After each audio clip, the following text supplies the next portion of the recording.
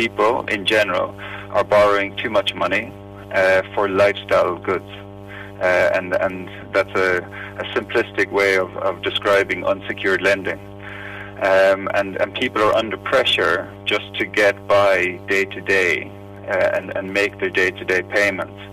So when companies are encouraging you, or people like me as a certified financial planner are telling you, you should be saving 15 to 17% of your salary every month into a pension fund, people just simply cannot do it because they've got themselves into so much debt privately. But